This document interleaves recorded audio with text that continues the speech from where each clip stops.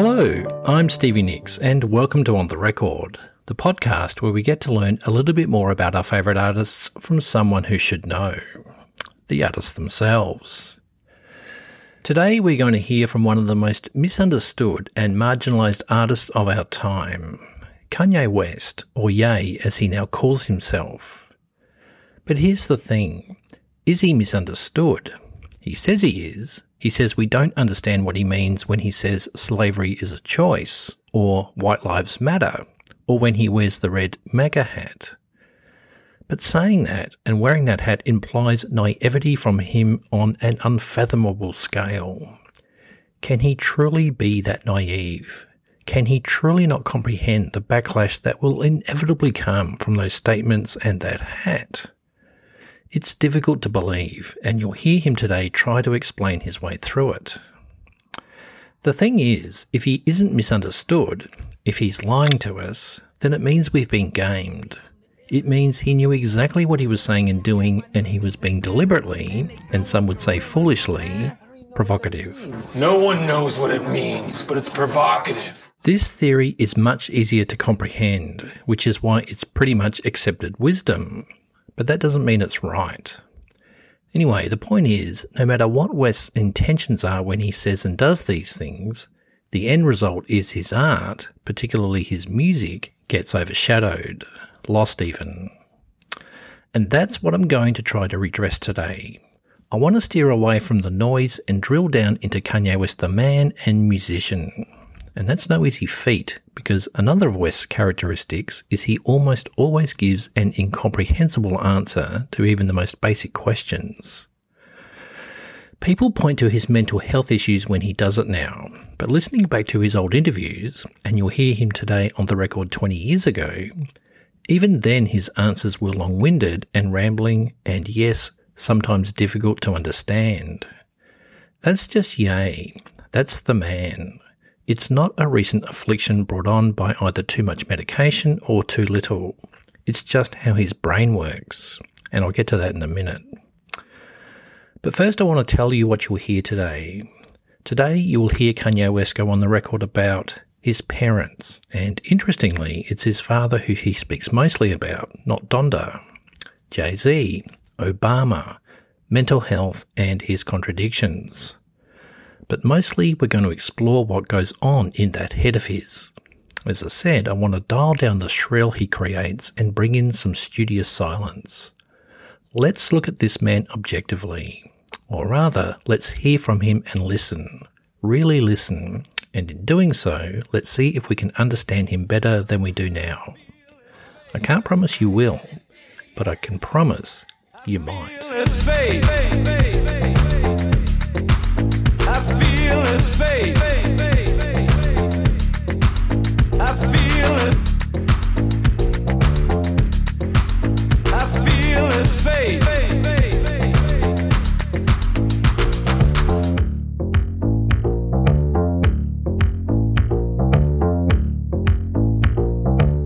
Kanye Omari West was born in Atlanta, Georgia on June 8, 1977 to parents Ray and Donda. His parents divorced when he was just 3, and he and his mother moved to Chicago. Now, despite the fact that Kanye was raised by his mother, his father Ray had a profound influence on his son. A former Black Panther, Ray was one of the first black photojournalists at the Atlanta Journal-Constitution. He later became a Christian counselor and in 2006 opened the Goodwater store and cafe in Maryland with money from his son. Donda was a professor of English at Clark Atlanta University and the chair of the English department at Chicago State University before retiring to serve as Ye's manager.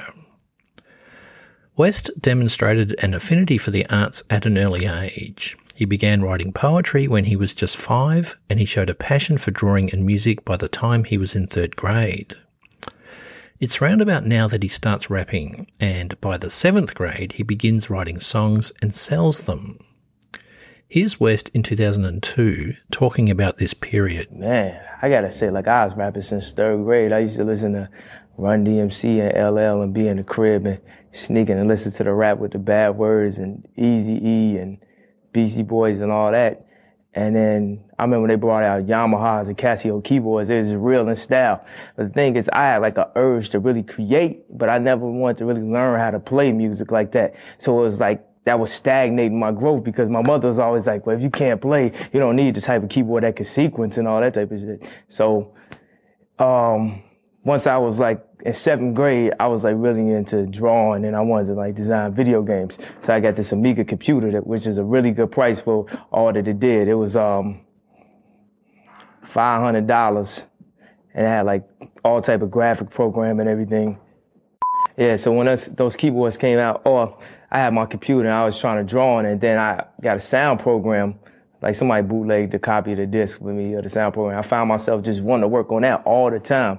Then I found myself like running home from school because I have an idea, like looking at the clock, looking at 2:30, like, yo, man, I want to get this beat down. But I didn't even know anything about sampling. And I was 14 years old. I went to Chuck Levin's out in Maryland, and they told me, people that do the type of music you do, they sample. I had no idea. I was just I didn't know why my stuff didn't sound exactly like the stuff on the radio. But the sampler was like, $2,000. And for somebody that's 14 years old, only getting the allowance, that was like $8 million. My father's like, maybe you could save up your allowance. I had like $20 a week. Like, how am I gonna save up for $2,000? So I'm just working with that. Then I found out you can get like a little 8-bit sampler for the computer. So I got that. And of course, the first thing I wanted to sample was James Brown. So I think back then I used to try to make beats like Full Force. And, in the middle of the song, you had to have a go where you could like really start doing your running man real hard too. So, I started making beats and my beats started getting nice. And then my mother came home one day and she was like, you ever heard of Common Sense? I was like, yeah, I heard Common Sense. He got a song called Take It Easy on the radio right now. He cold, right? He's like, well, I know, a friend of mine said her son produces for him. I was like, oh, word? You know what I'm saying? So, she's like, yeah, I'll give you his number. His name is Dion. His rap name is like Immense Mountain, Immense something. His name was Immense Slope back then. It's a really bad name. We had real bad names. I'm not even gonna go into all the bad names I had. So now I went over his crib. And I remember walking in there, it's like walking in Def Jam now, like walking into Kevin's office or something. Like, that's the closest you could possibly get to the industry, because they actually had something that you heard on the radio, and it was dope, you know what I'm saying? So I was over there, I'm playing my beats. I had the fast beats, like what I was telling you before, and Common came in like, see, Dean, that's what I want some fast beats. I think at around that time, he still wanted to rap like and do the Big Daddy Kane stuff, but he didn't even realize the style that they was doing is the style that we do today.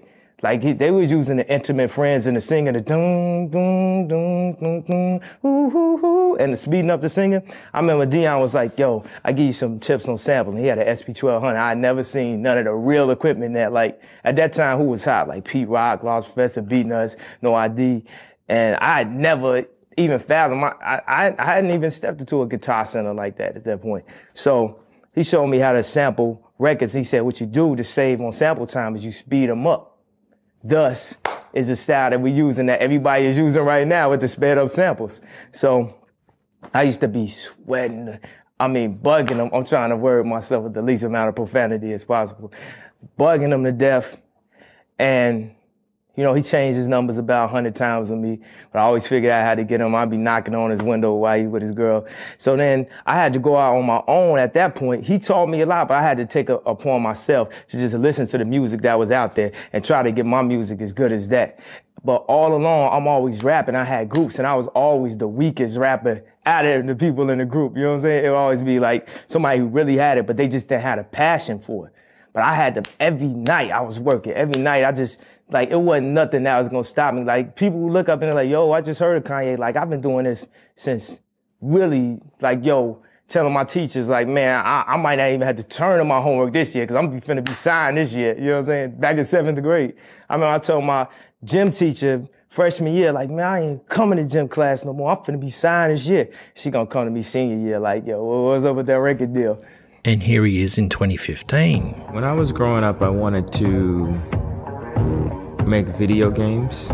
My mom got this Amiga computer when I was in 7th grade, and it had 4,096 colors. I found myself running home to use this sound program that allowed me to place a note, it would stay, place another note, it would stay, place another note, it would stay. And that's how I learned how to produce in 7th grade. And I was just really making the music to make video games. They just let me dream. They supported me. They pushed me. They didn't set me up to be inside of a box. When he's 13, he writes a rap song called Green Eggs and Ham and persuades his mother to pay for time in a recording studio. He meets DJ producer No ID and they quickly form a close friendship. No ID becomes West's mentor, and it was from him that Kanye learns how to sample and program beats after he receives his first sampler at the age of 15. Here's West again in 2002 talking about this period of his life. I paid my dues, man. I was 14 years old trying to do beat tapes. I remember back in grammar school, we used to have rap groups, and I had to write the raps for all the rap groups. I remember this one time we was trying to do a talent show. This is where I learned pick your audience. You know what I'm saying? Like, you got to figure out who you were actually rapping to, because I had my music teacher, who was my favorite teacher in the world, Miss Morgan. And you know what I'm saying? She was like, it's kind of like the Lane Bryant size or whatever, you know what I'm saying? And we got up there and we thinking we finna perform Fat Girls Are Back for the talent show. So of course we didn't make it. And at that point I was like, you know what I'm saying? Figure out who you rapping to. And here he is talking about how much he loved hip hop. And I want you to picture a young Kanye with an afro. When I was trying to get on, I remember one time I got so into hip hop that I had an afro with no lining. I had like one of them Gap Life Preserver vests. I had some Reeboks with fat laces, and I ain't even had the old Reeboks because in Chicago we didn't have that. You know what I'm saying? It was hard to find them. I could find the fat laces, but I couldn't find like the official, like the old Pumas or whatever. So I was just trying to just really be and live hip hop. Then I figured out like, man, I ain't really getting no girls with this. This is not really working for me, right? So I think that is the difference of, like, you go to hip hop parties in Chicago, and when nobody be dancing with no girls, there'd be a dude doing a helicopter finna kick some girls in the head. They get mad if some girls start dancing or something. That's when I figured out, like, yo, maybe whatever definition that everybody here got of hip hop, maybe that's not what hip hop is to me. I love the music. So then everybody try to separate now and say that you're not hip hop because you go out and buy some jewelry. No, having jewelry is not a basis of hip hop. Look at Rakim, you know what I'm saying? Look at Run DMC. You trying to tell me they not hip hop? It's okay, you trying to tell me because Mos Def and Kweli don't buy jewelry, that they are more hip hop than Jay-Z or what's quote unquote real hip hop? I feel like my album, the perspective that I'm gonna speak from, I feel like I'm gonna bridge the gap. I'm gonna be one of the people that help bridge the gap with hip hop. After graduating from high school, West receives a scholarship to attend Chicago's American Academy of Art in 1997, and he begins taking painting classes. Shortly after, though, he transfers to Chicago State University to study English. He soon realised that his busy class schedule isn't good for his musical ambitions, so at 20, he drops out.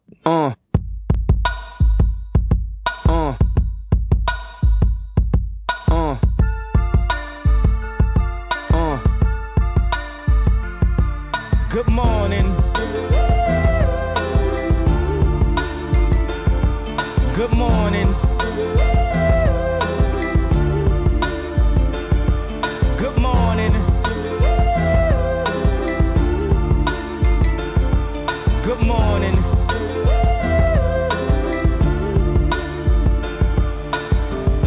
Wake up, Mr. West, Mr. West, Mr. Fresh, Mr. By himself, he's so impressed. I mean, damn, did you even see the test? You got D's, motherfucker D's. Rosie Perez, and yeah, it's barely passed. Any and every class, looking at every ass. Cheated on every test. I guess this is my dissertation. Homie, this shit is basic. Welcome to graduation. Good morning. Donda is none too impressed, but what can she do? And she later said, quote, "It was drummed into my head that college is the ticket to a good life, but some career goals don't require college. For Kanye to make an album called College Dropout, it was more about having the guts to embrace who you are, rather than following the path that society has carved out for you." End quote. Here's West speaking about his parents in 2013. Like, my father was a Black Panther. My father was a journalist, a paparazzi, a photojournalist. He was a paparazzi. We had a dark room in our house. Like, 7 years ago, he lived at a homeless shelter. Not because he was homeless, because he wanted to help the ex-drug addicts. He wanted to get that close. He started a foundation called Good Water and moved to the Dominican Republic to help right there, to help with the prostitution, to help with the extortion, to help right there. He stays in the Dominican Republic right now. My mom was the first Black female chair of the English department. There is no award show. There's no amount of billboards. There's nothing that can define me or make me pass what my parents made me. And that's exactly who I am. And here he is talking to Tucker Carlson in that infamous interview last year about his father. One of his many infamous interviews, it has to be said. Compress him. Like, my dad is the most brilliant person that I know. And we actually have a strained relationship because I was taken from him. Because my mom was an actress, so she was a liberal. And my dad would see certain things and say, you know, we should do it this way, we should do it that way. And the people got around my mom and pulled her away, much like my dad grew up as a military brat. And his family moved around, but they were based mostly in Delaware. And at the time, if they weren't the only Black family, they were one of the few. And he would be discriminated against because he was Black. So by the time he got into college, he would be discriminated against. He went to a Black college, he would be discriminated against because they said he talked too white. Yes. And then he played the kick drum in the band. So when he would go to the club and the music was playing, where would he clap his hands? Where the kick drum is. Yeah. So it's the opposite of where everyone else was clapping their hands. And this is the most elegant and tasteful person that I know. West starts producing full-time, creating beats for local artists, and develops a style that involves speeding up vocal samples from classic soul records, a style he still uses today. His first official production credit comes at the age of 19 when he produces 8 tracks on Down to Earth, the 1996 debut album of a Chicago rapper named Grave. Here's the title track. Style stain brains like spray paint on 8 trains. Try to picture that shit and then I'll blow you out the frame. Now come on, my rap skills are beyond. Verbals make niggas fold like futons. When they try to switch styles and get convertible, I loosen up screws so that they joints ain't workable. My tongue is a drill on a mission to kill. Sabotage on those who put up a facade and fake like they kings. They just peasants, tempted like Christ meeting the devil in the desert. Repenting for their mortal sins, trying to fuck around with Grab when they couldn't win. Yo, check my lyrics, blow microphones, just like bass, does speaker codes. See when a nigga spends time. From here, things get a little convoluted and not really that important to the narrative. Suffice to say, he keeps producing and his reputation grows. In 2000, aged 27, he gets his big break when he starts producing artists on Rockefeller. One of his clients is Jay-Z, and West takes the reins on 2001's The Blueprint, now regarded as one of hip-hop's greatest albums. West is soon an in-demand producer, but his ambitions lie on the other side of the console. He doesn't want to be a producer, he wants to be a rapper. But producers don't become rappers. It's just not the done thing. But the world was about to learn that West doesn't play by the rule book. And when he wants something, he always, well, almost always, ends up getting it. Here he is talking about being pigeonholed as a producer in 2002. And you have to keep in mind, in 2002, he was still a nobody. His first album, The College Dropout, was still 2 years away. I was always rapping. And it just so happened that really, really phenomenal rappers got to rap on my beats before I got a chance to. So that pushed me into the classification of a producer. But I'm a rapper from the heart. Like, I got something to say, you know what I'm saying? You can't fight every battle and win the war. Sometimes you have to retreat and then come back. You know what I'm saying? I've already taken a loss. Like, I'm not selling as many beats as I used to sell because I'm sitting up here trying to think of raps and stuff. I mean, but I gotta follow my heart, man. Everybody look at it and say, yo, man, he crazy, man. He trying to rap, man. What's wrong? He's stupid. He trying to rap. Yo, I can't react to that, but I'm thinking of how people just told me I was stupid for trying to rap. And now I'm up here on MTV You Here First. You know what I'm saying? It's like, it feels good. And here he is in 2013 promoting Yeezus and saying, I always thought I could do anything. I always felt like I could do anything. That's the main thing people are controlled by. Thoughts, their perception of themselves. They're slowed down by their perception of themselves. If you're taught you can't do anything, you won't do anything. I was taught I could do everything. And I'm Kanye West at age 36. So just watch the next 10 years. West struggles to get a record deal, however, something that forms the centerpiece of Cootie's brilliant documentary, Genius. Almost every major label ignores him, but Rockefeller decides to sign him because they don't want to lose him as a producer. In 2004, West's debut album, The College Dropout, drops to generally favourable reviews. In other words, it wasn't the flop that everyone was expecting. Not for the last time, West has been underestimated and proved the naysayers wrong. Here he is in 2002 again. I feel like everything that anybody ever said in life would be a disadvantage to me, I'm going to make it my advantage. When I was playing basketball, everybody said I was too short. I'm killing them with the scoops. You know what I'm saying? Everybody says you can't rap because you a producer. Okay.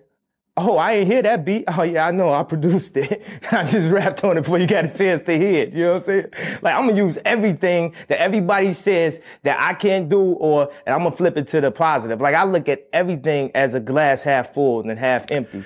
And here he is in 2013 talking about why hip-hop is important. And it feels like amazing when you can walk into these spaces and, you know, live inside of that creative zone when people just keep it, you know, to that level of purity, because, you know, the music can mean everything, and it is everything, and like how close you get to those samples and the nuances and the way you chop it up and the people's appreciation for it is an amazing art form and a culture, man. It's like this shit, hip hop is just as important as Basquiat and Warhol, you know.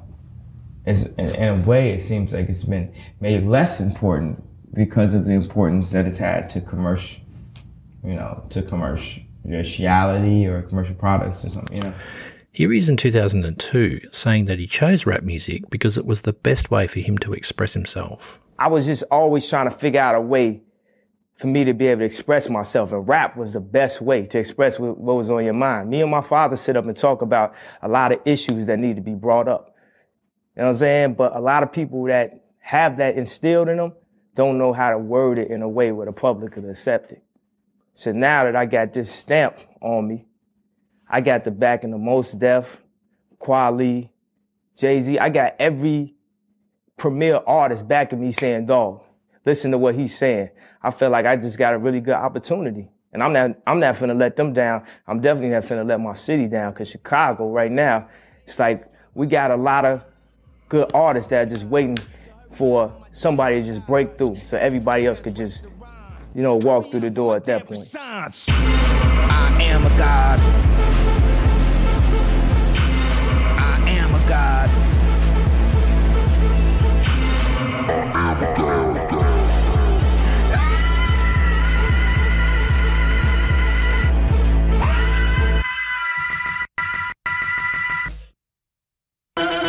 Just talked to Jesus.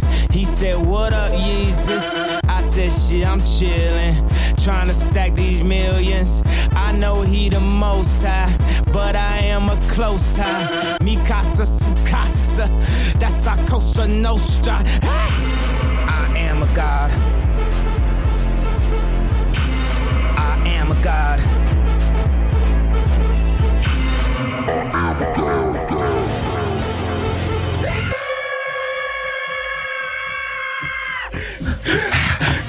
Expressing himself. This is something that West has always done, and as I said at the start of this episode, it is something that he needs to do. It's an innate part of his character. But it is also something that lands him in hot water, time and time again. Here he is in 2002 talking about his need to express himself and also his contradictions, something that I'll expand on in a minute. I'm going to be one of the people that help bridge the gap with hip-hop.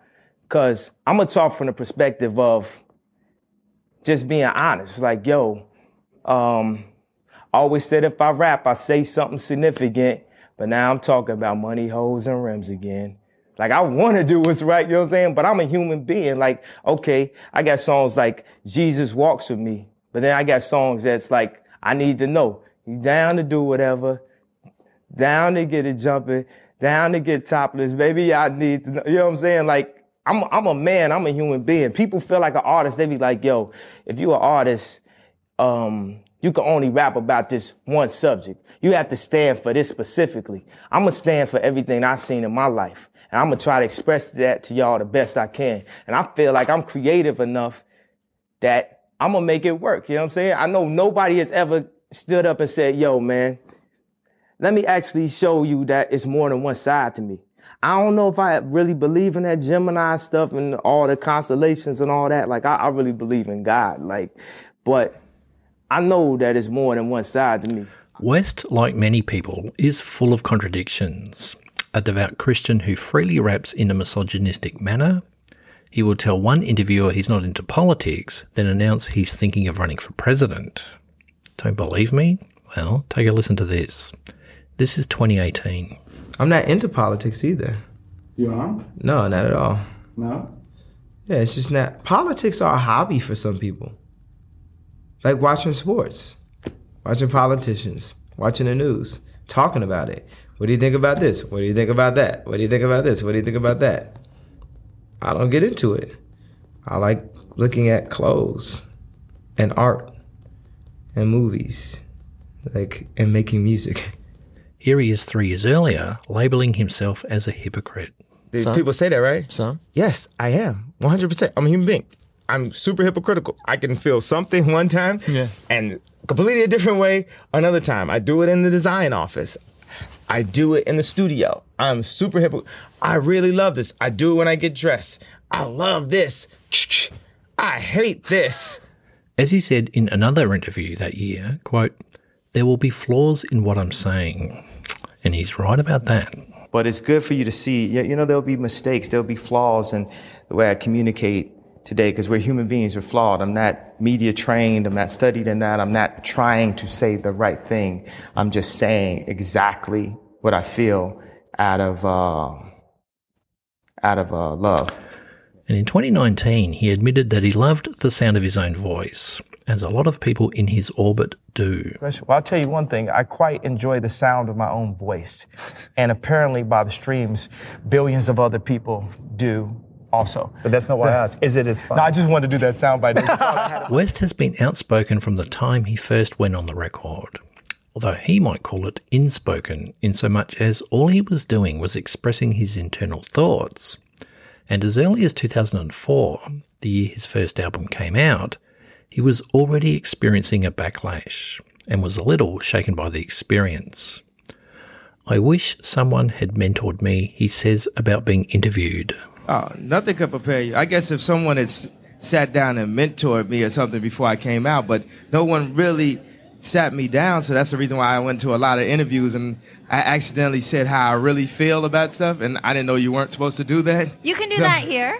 I didn't know you're supposed to speak from you weren't supposed to speak from the heart when you got an interview, so I made that mistake and I actually spoke from the heart, and then a lot of people say, he seems kind of cocky, he seems kind of arrogant, because I'll be mad because so many people diss me, and then I sold all these records, so I was just like a sore winner. So, I just apologize to everybody for, keeping it so real. Waking up on your sofa when I park my Range Rover, slightly scratch your Corolla. Okay, I smash your Corolla. I'm hanging on a hangover. 5 years we been over. Ask me why I came over. One more hit and I can own ya. One more fucking I can own ya. One cold night in October. Pussy had me floating. Feel like deep October. Pussy had me dead. Might call Tupac over. Yeezys all on your sofa. These the red October. sobers. Still ain't learned me no manners. You love me when I ain't sober. You love me when I'm hungover. Even when I blow Doja. Then the auntie came over. Skinny bitch with no shoulders. Telling you that I'm bogus. Bitch, you don't even know us. Baby girl, he's a loner. Baby girl, he's a loner. Late night organ donor. After that, he disown ya. After that, it's just hopeless. Soulmates become soulless. When it's over, it's over. And bitch, I'm back out my coma.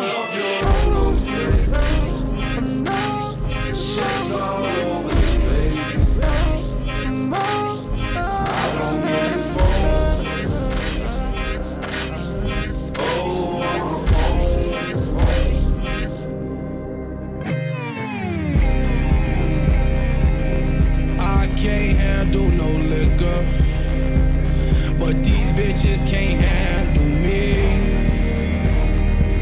I can't control my niggas, and my niggas, they can't control me. You say you know me, my nigga, but you really just know the old me. This is probably as good a time as any to talk about some of West's most notorious acts. First, there was the slavery is a choice remark. How in the hell do you, particularly as a black man, justify or at least explain that? Well, like this. Here he is with Joe Rogan in 2020. They told me I was bipolar. And I remember going on TMZ and saying, you know, slavery is a choice. And they medicated me for saying that, for having that opinion and saying it out loud. But as I put those contracts up, I'm saying, this is a choice. As I, you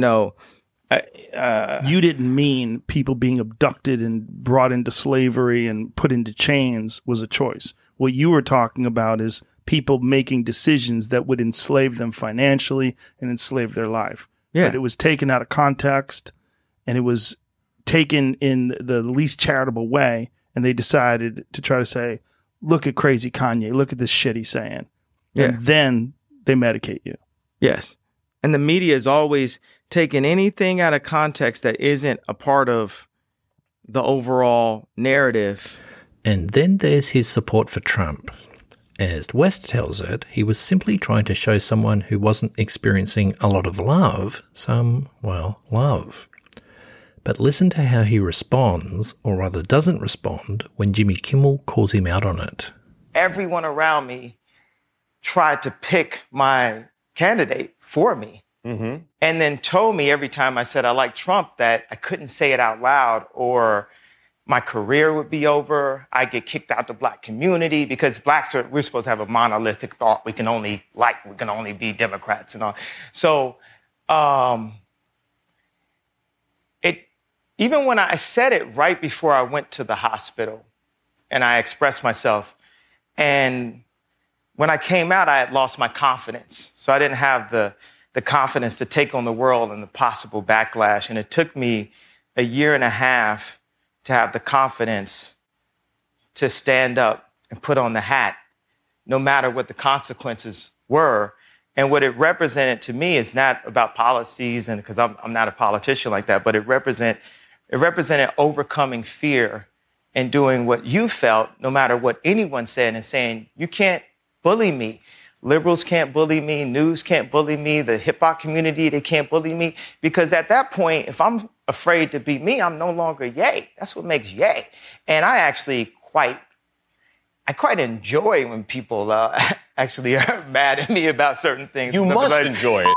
When I see people just even like go at the president, it's like, why not try love? For one person to stand up against all odds and just hug somebody the way that Alice Johnson hugged her family when she got out of jail. That one by one, we can defuse this nuclear bomb of hate that we're in as a society by thinking of everyone as our family. And how are we treat our kids? How will we treat our I think that's a aunties? beautiful thought, but just in literal terms, there are families being torn apart at the border of this country. There are literally families being torn apart as a result of what this president is doing. And I think that, we cannot forget that, whether we like his personality or not, his actions are really what matter. I mean, you so famously and so powerfully said George Bush doesn't care about black people. It makes me wonder what makes you think that Donald Trump does, or any people at all. Why don't we take a break? We'll come back. And here he is during that same interview when he was asked if there was anything he regretted saying. I think people focus too much on the past and focus too much on regret. And here he is last year talking about the White Lives Matter shirt. At a certain point, it felt like I saw white people wearing shirts that said Black Lives Matter, like they were doing me such a favor by having a T-shirt that reminded me that my life mattered, like I didn't already know that. So I thought I'd return the favor and let white people know that, hey, your life matters too. It's sort of like when random people will see the documentary, and the documentary was, the third chapter basically was saying, hey, we all love Kanye, but sometimes you got to turn the camera off on him. Meaning, like, don't listen to everything. Yes, we know he's a genius, but feel free to put him on mute whenever he doesn't align with what we're telling you. And so sometimes I'll see people at a fashion show and they say, we saw this documentary, and they say, are you good? And I'll say, are you good? So it's like Black Lives Matter, White Lives Matter. And it's just simple as that. West says wearing the red hat sent him to hospital, which brings us to his mental health issues. But first, here's his explanation.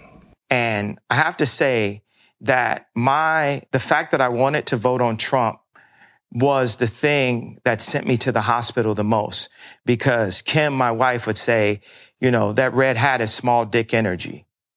Scooter Braun would say, hey, you're, that's going to mess up your career.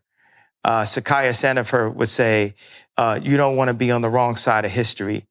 Harvey from TMZ would say, just take that hat off. Kris Jenner would say, hey, just take that hat off. So imagine being in an environment where someone as vocal as me is told by every single person around them that they can't say what they believe in, and that I was a bad person if I believed something different than all the people in Hollywood.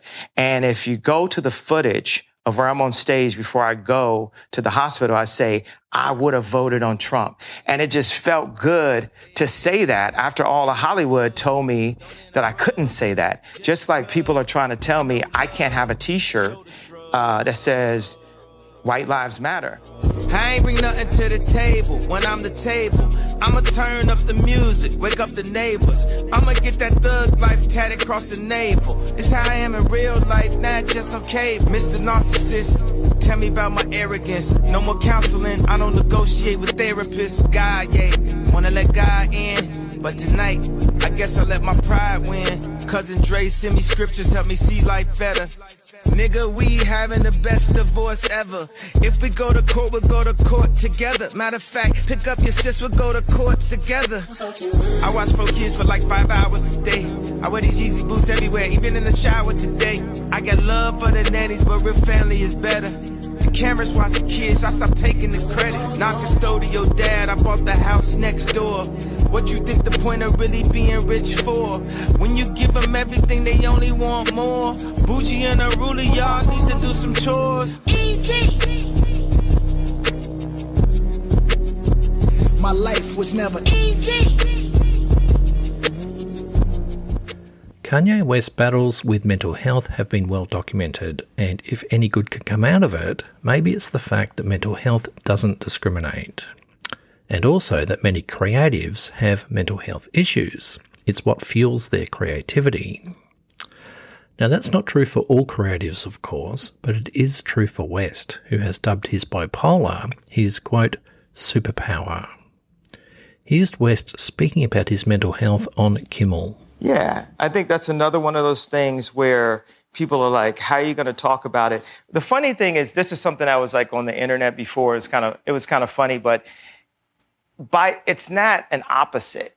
It's not I hate being bipolar. It's awesome. It's actually, it drives more of how you really feel. It doesn't do an opposite thing. So I think it's important for us to have conversations about, open conversations about mental health, especially with me being Black, because we never had therapists in the Black community. We never approached like taking medication. And I think it's good that when I had my first complete blackout at age 5, my mom didn't fully medicate me because I might have never been Ye. And there's times where at least I'm happy that I know, like even like for this interview, I knew I wanted to stay in a calm state because by the time I got to TMZ, I was ramped up. So what was awesome is that the world got to really experience someone in a ramped up state. And that's when you get these comments that just shoot out, like almost like Tourette's. Because you have highs and lows. And when you have a high, you're on a roll. And when you have a low, you're not. Well, there's some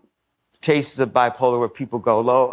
I'm one that goes high. Like Michelle Obama said. So you don't have extreme periods of depression? Oh, no. No. Oh. No. Because I just say it. I'll say on real TV, like, oh, I thought about killing myself, and then the thought is gone, That same year, 2018, West told another interviewer that he didn't see therapists. Nah, I use the world as my therapy, as my therapist. Anyone I talk to is my therapist. I will pull them into the conversation of what I'm feeling at that point and get their perspective. Sometimes they'll be like, damn, I'm talking to Ye. I'm not expecting to talk about this.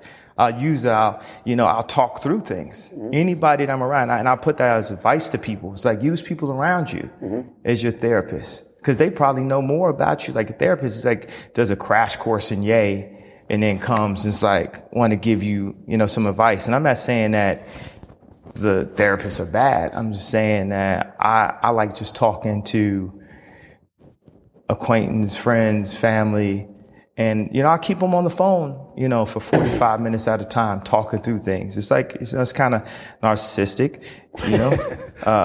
talk about my problems, using the energy, even like just them being a sounding board and talking through it. I don't want to say crazy because I also want to change the stigma of crazy, and I want to change the stigma of mental health, period. And I have not done no extra study on it. We at the beginning of it, we're at the beginning of the conversation, but best believe I'm going to take the stigma off the word crazy. But let's just say for now, people will take something that's enlightened, put it in a different context, and then call it crazy to try to diminish the impact and the value of what I'm actually saying. And in another interview a year later, he said defiantly, "My life does not end with this diagnosis." And I do love the fact that I can show the world that I'm sitting here and have been diagnosed, put on medication to make me fat on purpose. Because after I didn't want to take the meds, they were like, okay, we got this version that don't make you fat. They're trying to kill the superhero. So I'm here to show that someone that's diagnosed can still drive and be the founder of a multi-billion-dollar organization, can still be in service to Christ, can still be a good husband and a good dad. My life does not end with this diagnosis. No, and I will not be stigmatized. I'm going to say one thing. And discriminated. No, I'm going to say one thing from my perspective. Yeah. And I've said this in public, and I've said this in private to many of my friends. Yeah. When I heard the Kids See Ghosts project in particular, that project was one of the first things that I'd heard that not only removed the stigma of having mental health issues, but like you said, put a cape on it, gave it a power. I think where people get confused and align it with mental instability is, if I may say, is the distribution of the information. Oh, you mean like when I tweet 100 tweets? Or when you go off and you do it all in 2 weeks. and everyone sees this flurry of activity, and it's like every day there's 3 things coming at you that you're distributing information-wise, then people, I think their natural instincts, if I can speak for people, are to go, is he okay? There seems to be a lot of disruption and instability going on around him in this very short window of time. Does that make sense? Yeah, but I've never been just okay. I've always been amazing. So they want me to operate in a just okay format. Listen to West speak at length, which he almost always does, and it's hard to keep up with him. His mind moves in all manner of directions, and he finds it difficult to stay focused. Or at least that's how it seems, even to him. Here he is in one of his earliest interviews, admitting that he goes off, in his words, tangents. I know I'll be going off of tangents, but I'm feeling like y'all could just use little clips of that, you know what I'm saying? I don't know how you gonna word it, because he'll ask me a question, I know I give you a basic answer, and then I'll just go into some other, like, interesting shit, but... Joe Rogan had a theory, though, and I think he was on the money. Take a listen. Isn't that what you do, though? Like, one of the things that when anybody ever talks about you to me, they say, well, he's all over the place. And I say, I think that he's got a different power source. Like, if you look at the way everybody interfaces with the world, if there's a universal power, most people have like a 20-watt charger. The way I describe you, I say, I think that motherfucker's got like a 150-watt charger. And these ideas are just coming at him. So you do go on these rants that sometimes need to be dissected into individual things. But overall, you're incredibly productive. So my question is, why do people think there's something wrong with you? Yeah. But I legitimately, like, you've been medicated. They've put you away, right? They've brought you to how did that happen? Well, I'll say these 2 things. I think very 3-dimensionally. I don't think in the black and white lines that I've been programmed to think in. And I think in full color. So when I talk, I have to describe a thought in 5 ways. You know, we enjoy food that has multiple seasoning in it. We enjoy music that has multiple instruments. So when I talk, it's not a rant, it's a symphony of ideas. And when you collect them, you say, oh, these are all these things that connect. Yeah, you know, I just tell the truth. And telling the truth is crazy in a world full of lies. And if you needed proof that West couldn't help but go off topic, here he is during that same interview when asked, what did they tell you when they said they were going to put you on medication? One of my favorite things that they did is they put me on this medication that made me gain a lot of weight. And I said, I'm not going to take this. And they said, okay, we got a medication you could take where you won't gain weight.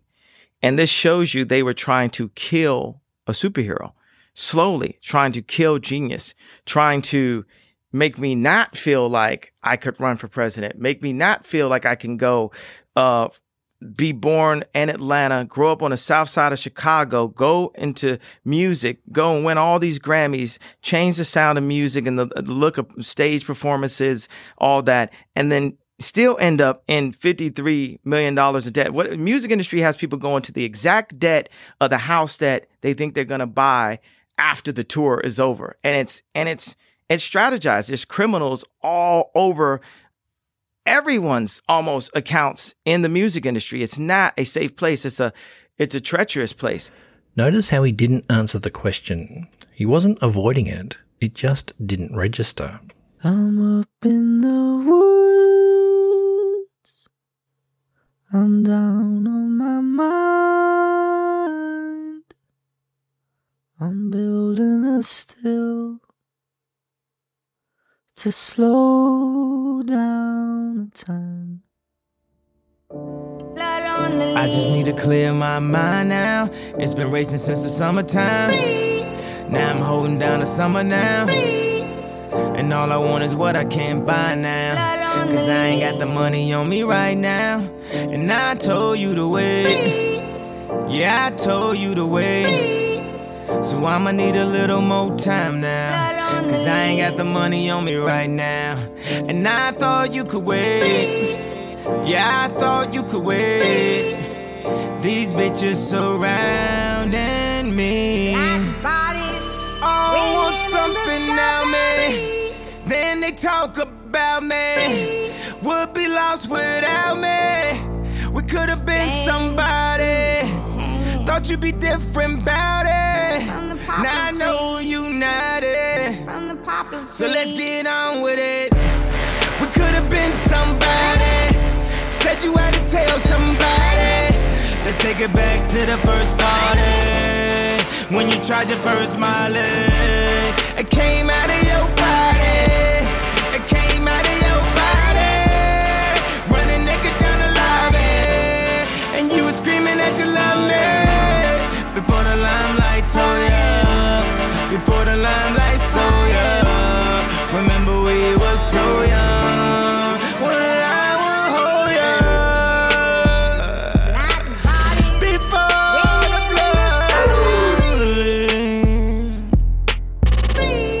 I know strange fruit. Something strange happening. Fair to say West has his critics, and many of them aren't just rank-and-file members of the public.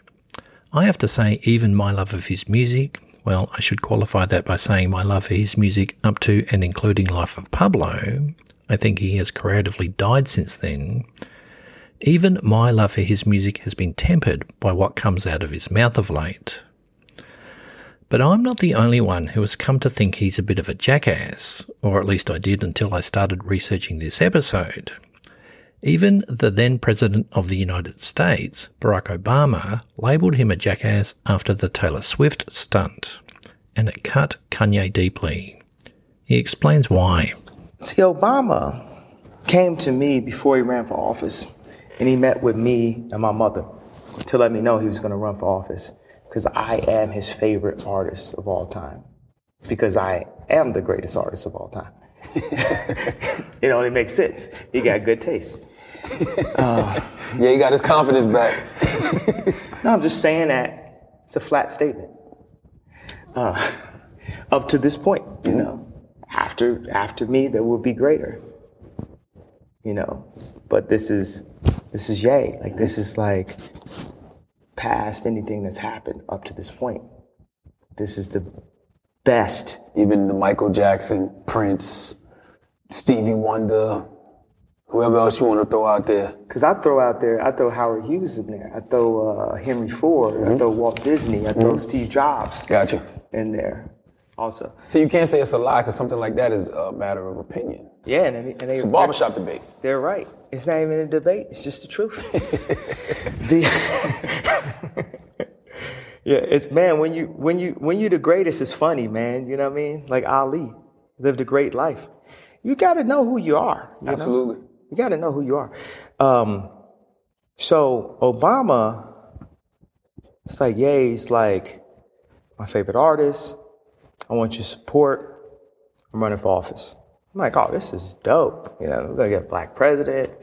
This dude's mad cool. He's from, you know, Chicago. Then when I went on stage, and it would have been good if this video didn't get out, but you saw the video. We called you a jackass. Yeah. You know, he never called me to apologize. Just the same person that sat down with me and my mom, I think should have communicated to me directly and been like, yo, yay. This is just a joke. I felt the way a little bit about Obama that I'm your favorite artist. You play Touch the Sky at your inauguration. And now all of a sudden, Kendrick and Jay and all the people you invite to the White House, like now, these your favorite rappers now. And I ain't got no problem with these rappers, but you know I'm your favorite. But I'm not safe. But that's why you love me. So just tell me you love me. That's all, and tell the world you love me. Don't tell the world I'm a jackass. I'm fighting hard enough. While West is probably missing from Obama's Christmas card list, he is definitely missing from Jay-Z's. And again, the rift hurts West. Interestingly though, although he's hurt, he doesn't do anything to try and repair the damage. You know, we tweeting, we texting each other this positive energy. Have y'all seen each other? I haven't seen him, but I can feel him. All right. You know, What keeps brothers like y'all from just, come to the house, man. Let's have a meal. Let's sit down and talk face to face, eye to eye. Because every time I, see him doing an interview, whether it's with David Letterman, whoever, he's saying that's my brother. Like, I love him. Like, so what stops y'all from just face to face communication? We'll do it. Mm-hmm. Sometimes also, like, when you have like such similar personalities, and people are, creating their own existence in their own world, in their own simulation or whatever, they need to do it on their own. Jay said you went too far talking about his family. Do you feel that? You feel like you went too far? Well, it depends on how you look at it. If we're family, if we're brothers, and we are family, then it's your family too. Then it's my family. Mm-hmm. If we're business associates and then it was too far. Gotcha. Respectfully, I gotta say, I was hurt about them not coming to the wedding. Mm-hmm. I understand they was going through some things, but if it's family, you're not gonna miss a wedding. That's interesting about the wedding. Did they not come? Because in the press it was Beyonce has a problem with Kim, or they don't like all the Kardashian reality show type thing, or maybe now in hindsight, maybe it was because they had their own issues that they was trying to work out. What do you think it was? I'm not sure. Mm-hmm. I'm past it, but at the time I was hurt about it. Did you ask them? I don't think I ever asked him that question directly.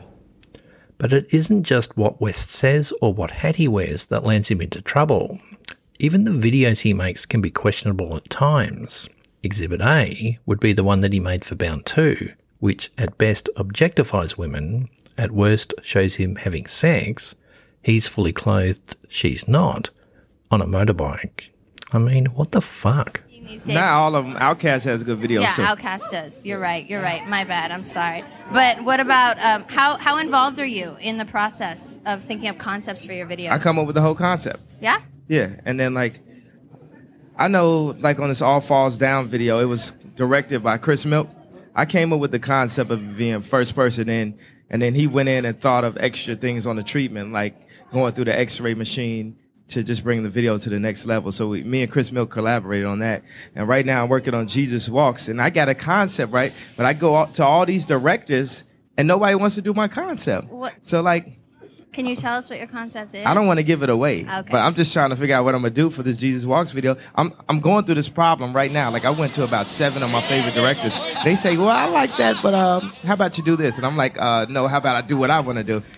And here he is being subjected to a full court press on the Bound 2 video on America's The Breakfast Club in 2013. Yeah, let's talk about the Bound 2 video then. That was a terrible video. And you know that, Ye. You're not going to sit here and tell me you look at the Bound 2 video. You got to explain that video to us a little bit. Now, you talk about that video. Now, here go to BS industry stuff. The label reps no, wrap it up. Now, he said 10 minutes. But let's talk about the video. Talk about Bound 2 video before we discuss it. What was your mind frame of Bound 2, and what did you want the people to get out of it? What was the treatment for that video? Oh, I wanted to take white trash T-shirts and make it into a video. So you wanted it to look bad? Yes. I wanted it to look as phony as possible. I wanted the clouds to go one direction, the mountains to go another direction, to want the horses to go over there, because I want to show you that this is the Hunger Games. I want to show you that this is the type of imagery that's being presented to all of us. And the only difference is a black dude in the middle of it. You know what I'm saying? You should have removed yourself from that circus and put Jay Farrow in there and had the other chick that plays Kim on SNL so it looks like it was a comedy sketch. That would have been dope. Yeah, that could be cool, but I'm like Marina Abramovich. This is like performance art. Mm-hmm. The thing is, I ain't got a problem with looking stupid. Well read, so well read, so that's something I plan, boozing, planning, moving, planning. Well, clean us like the rain in spring. Take the chlorine out of conversation. Let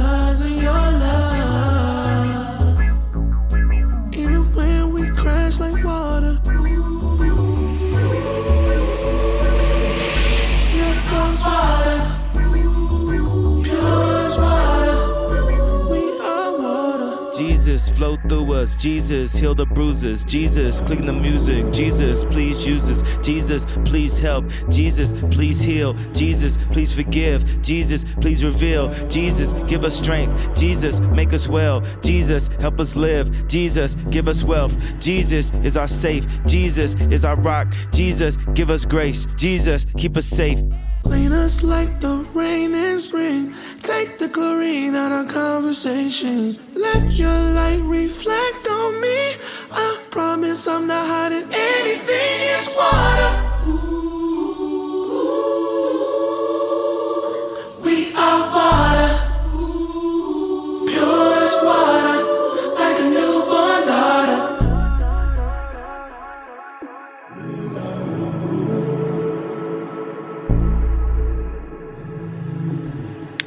So I guess the question is, does West give a shit?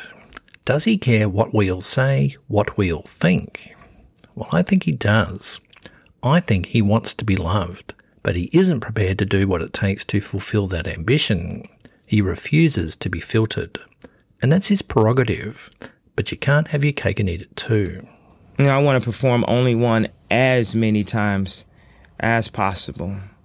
You know, I could be vilified or misunderstood, and you know, like I said, I didn't come here to be liked. I came here to make a difference. You know, not particularly just this interview. I'm talking about life.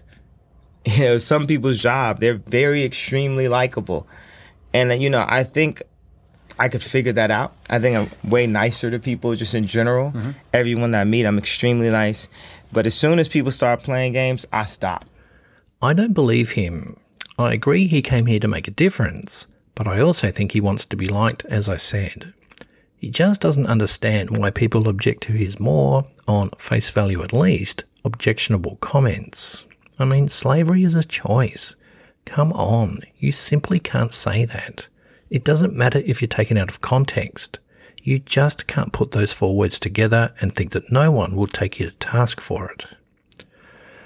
West preaches love. He says he is only coming from a place of love, even for Trump. But I'm not sure the world wants to hear the love that he's espousing. Kimmel put him up on that, and when he did, West went silent. He didn't have the answer. In other words, West speaks first, thinks later. And the problem is, when he thinks later, he's too stubborn to admit that he's wrong. That's Kanye West in all his imperfections and flaws. But he's not alone in that regard. We are all deeply flawed because we're human. And Kanye West is very human. But West is also different from many of us, and this often gets overlooked. Kanye West is someone who rose from the suburbs of Chicago and conquered the music world. And when he did that, he conquered the sneakers world. He hasn't conquered the fashion world yet, but he hasn't given up. In other words, Kanye West has achieved almost everything that he set out to achieve, and not many people get to say that. And he's only 45. I want to end with a quote that would make his mother proud. Way back in 2002, he said, quote, "I'm trying to get to the point where I can drop my last name off my name," end quote. Well, he's done that, and he's even gone further. He's dropped the cunt off Kanye. He's simply Ye, and Ye know who that is when you hear it. Ye is a brand now. He is superhuman. He is in another stratosphere to the rest of us. I get the feeling it is lonely up there, and that is something that he's grappling with. He needs his mother, but she's gone. Kanye West is lost and alone. He doesn't need our scorn. He needs our sympathy. Shit could get menacing, frightening, find help. Sometimes I scare myself. Shit could get menacing, frightening, find help. Sometimes I scare myself. Tweaking off that 2CB, huh? Is he gon' make it TBD, huh? Thought I was gon' run DMC, huh? I done died and lived again on DMT, huh? See, this the type of high that won't come down. This the type of high that get you gun down. Easy trolling OD, huh? Turn TMZ to smack DVD, huh? Russell Simmons wanna pray for me too. I'ma pray for him cause he got me too. Thinking what if that happened to me too? Then I'm on E! News. Shit could get menacing, frightening, find help. Sometimes I scare myself. Shit could get menacing, frightening. Ask your homegirl right now. Look, you had a shot at Ye. Sometimes I scare myself. Tweaking out that 2CB, huh? This is why your bitches fuck with me, huh? Smash, she gon' end up on TV, huh? Last thing that you ever wanna see, huh? I can feel the spirits all around me. If you want to hear a Kanye West mixtape, check out my other podcast, Song Sung New. There's one there from late last year. Now, I'm not sure if Kanye would like it, but I think if you've come this far, well, you just might. It can be our little secret. Song Sung New. Check it out. You see? That's what I'm talking about. That's why I fuck with Ye. See, that's my third person. That's my bipolar shit, nigga. What? That's my superpower, nigga. Ain't no disability. I'm a superhero.